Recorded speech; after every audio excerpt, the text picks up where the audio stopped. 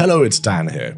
In the Key of Q is on hiatus, but until those new episodes drop, here are clips from the Patreon exclusive feed, plus other treats from the main episode to keep you occupied. This week, we revisit Paul Andrews. This is an episode in our Songs to Save from Armageddon series, in which our wonderful guests select 5 songs to save from the end of the world. Enjoy.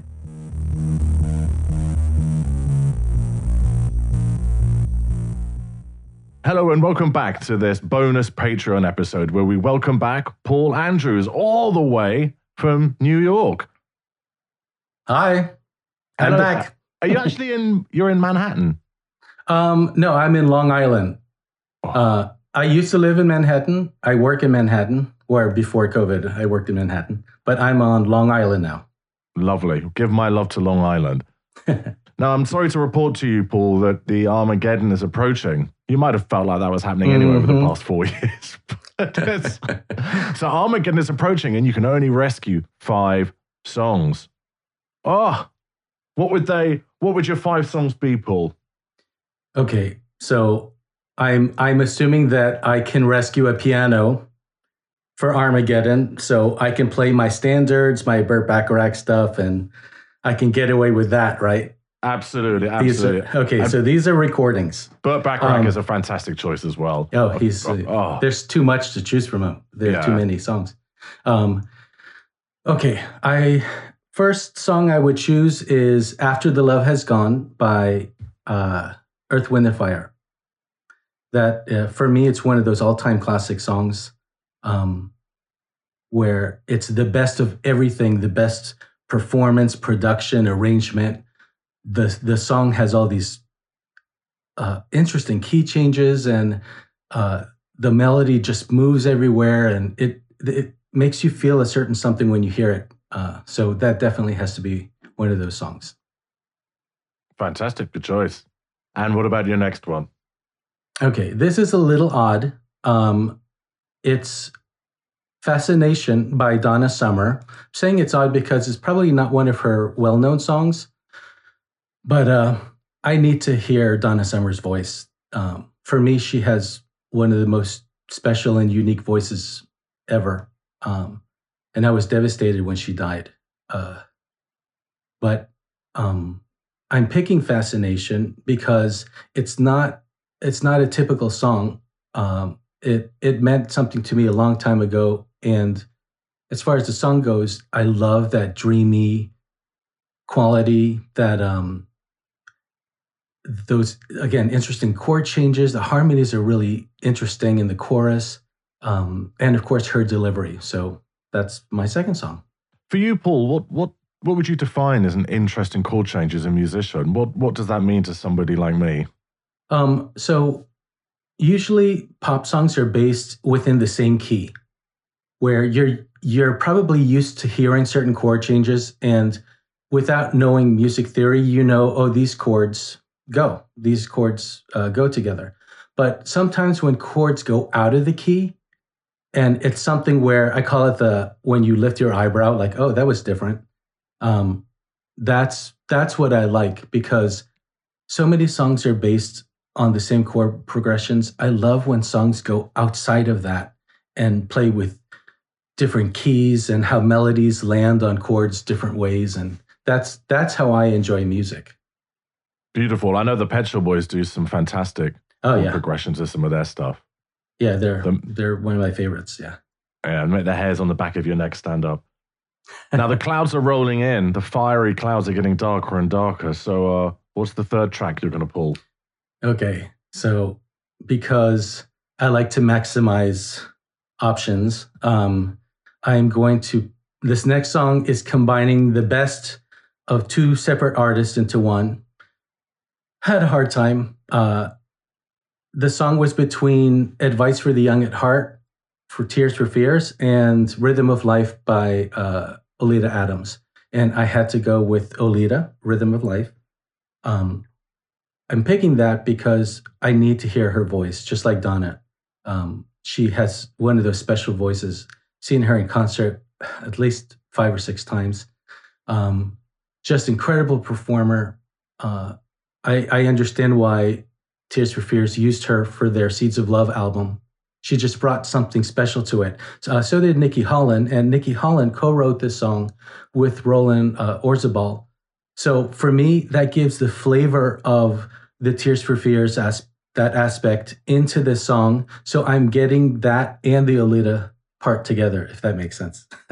You're getting the most out of your buck. Yeah. Oh, and this song has one of the best middle eight sections in a song. Even though it's 6 measures, we call it middle eight, but it's just an incredible middle eight section. Fantastic. And for those of you listening, of course, all of Paul's songs for Armageddon are on a special Spotify playlist, which we'll put a link to in the show notes. And that link will also include in the playlist the songs of Paul's that we've played in the main podcast.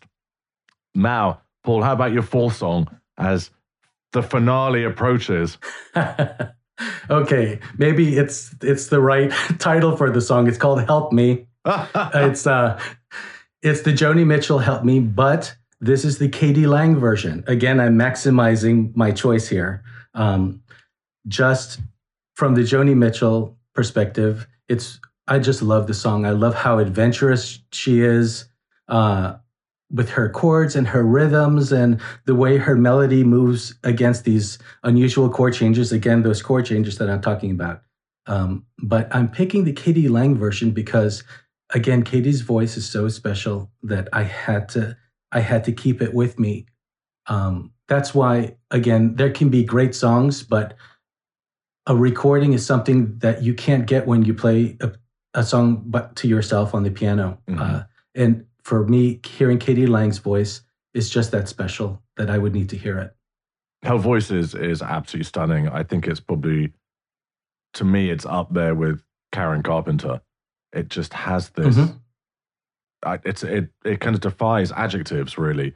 And her version of Secret Love, which is used on the closing credits of the film The Celluloid Closet, I think is one of the most stunning pieces of recording ever, and I'm gutted that it has never received a commercial release. It's just beautiful. So I could really see why you'd want K.D. Lang's voice. Oh yeah, just I have my own K.D. Lang playlist and I play it all the time. It's just she's just incredible. Beautiful. And your final track, please, Paul.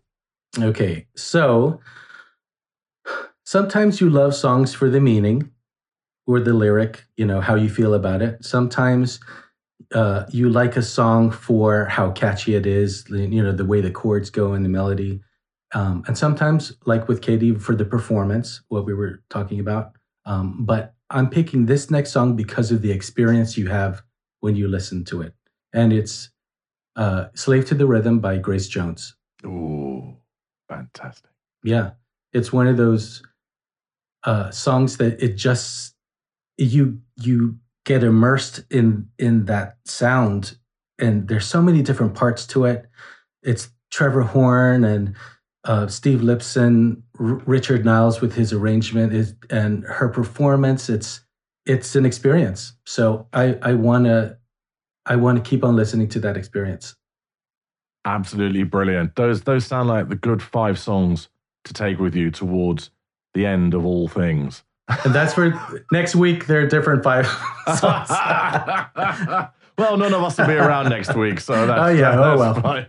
Now, Paul, to round off the podcast, I ask our musicians to suggest a gateway song that will allow listeners who aren't that familiar with your catalog to become very seduced and trapped into it. What track would you suggest they listen to? I would suggest the song Over and Over. It's not a Madonna remake. It's I was about to say, when I first saw that, I did wonder. I was like, is he done a cover of that? Like a Virgin track? Well, a lot of people thought I covered Roxy Music with the Avalon. And I'm like, no, it's a different song, So, I would pick Over and Over. It's one of the slower songs that starts wrapping up the album.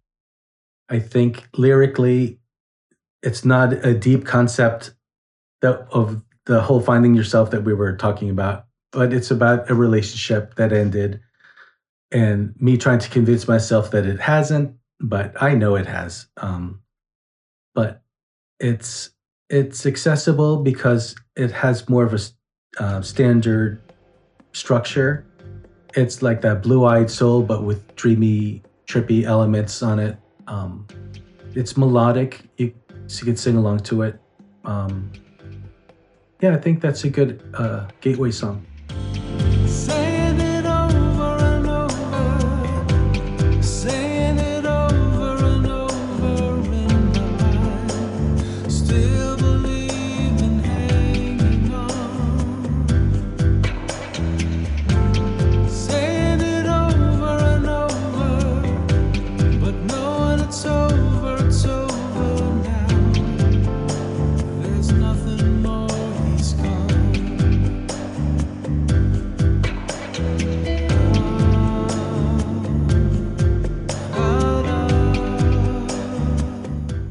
Paul Andrews, musician, husband, remixer to the stars. Thank you so much for coming to join us here on In the Key of Q. It's been lovely to have you. Sure. Thanks for having me. Happened fast. We settled into our dream. The sky was always blue. Yes, just like those eyes crossed his heart. I held on to it. Even said we travel Europe. Our opening music is by Paul E. Nidu at unstoppablemonsters.com. Remember to check out the show notes for a link to the Spotify playlist and support the pod at patreon.com/inthekeyofq. There's all sorts of exclusive bonus content there. Join the pod on social media and do please rate and review. It really helps. Many thanks to Kachin Kantha and Murray Lang for their help on this episode. I'm Dan Hall, recording at Pup Media Consultancy, and this is In the Key of Q. See you next Tuesday. It's over now.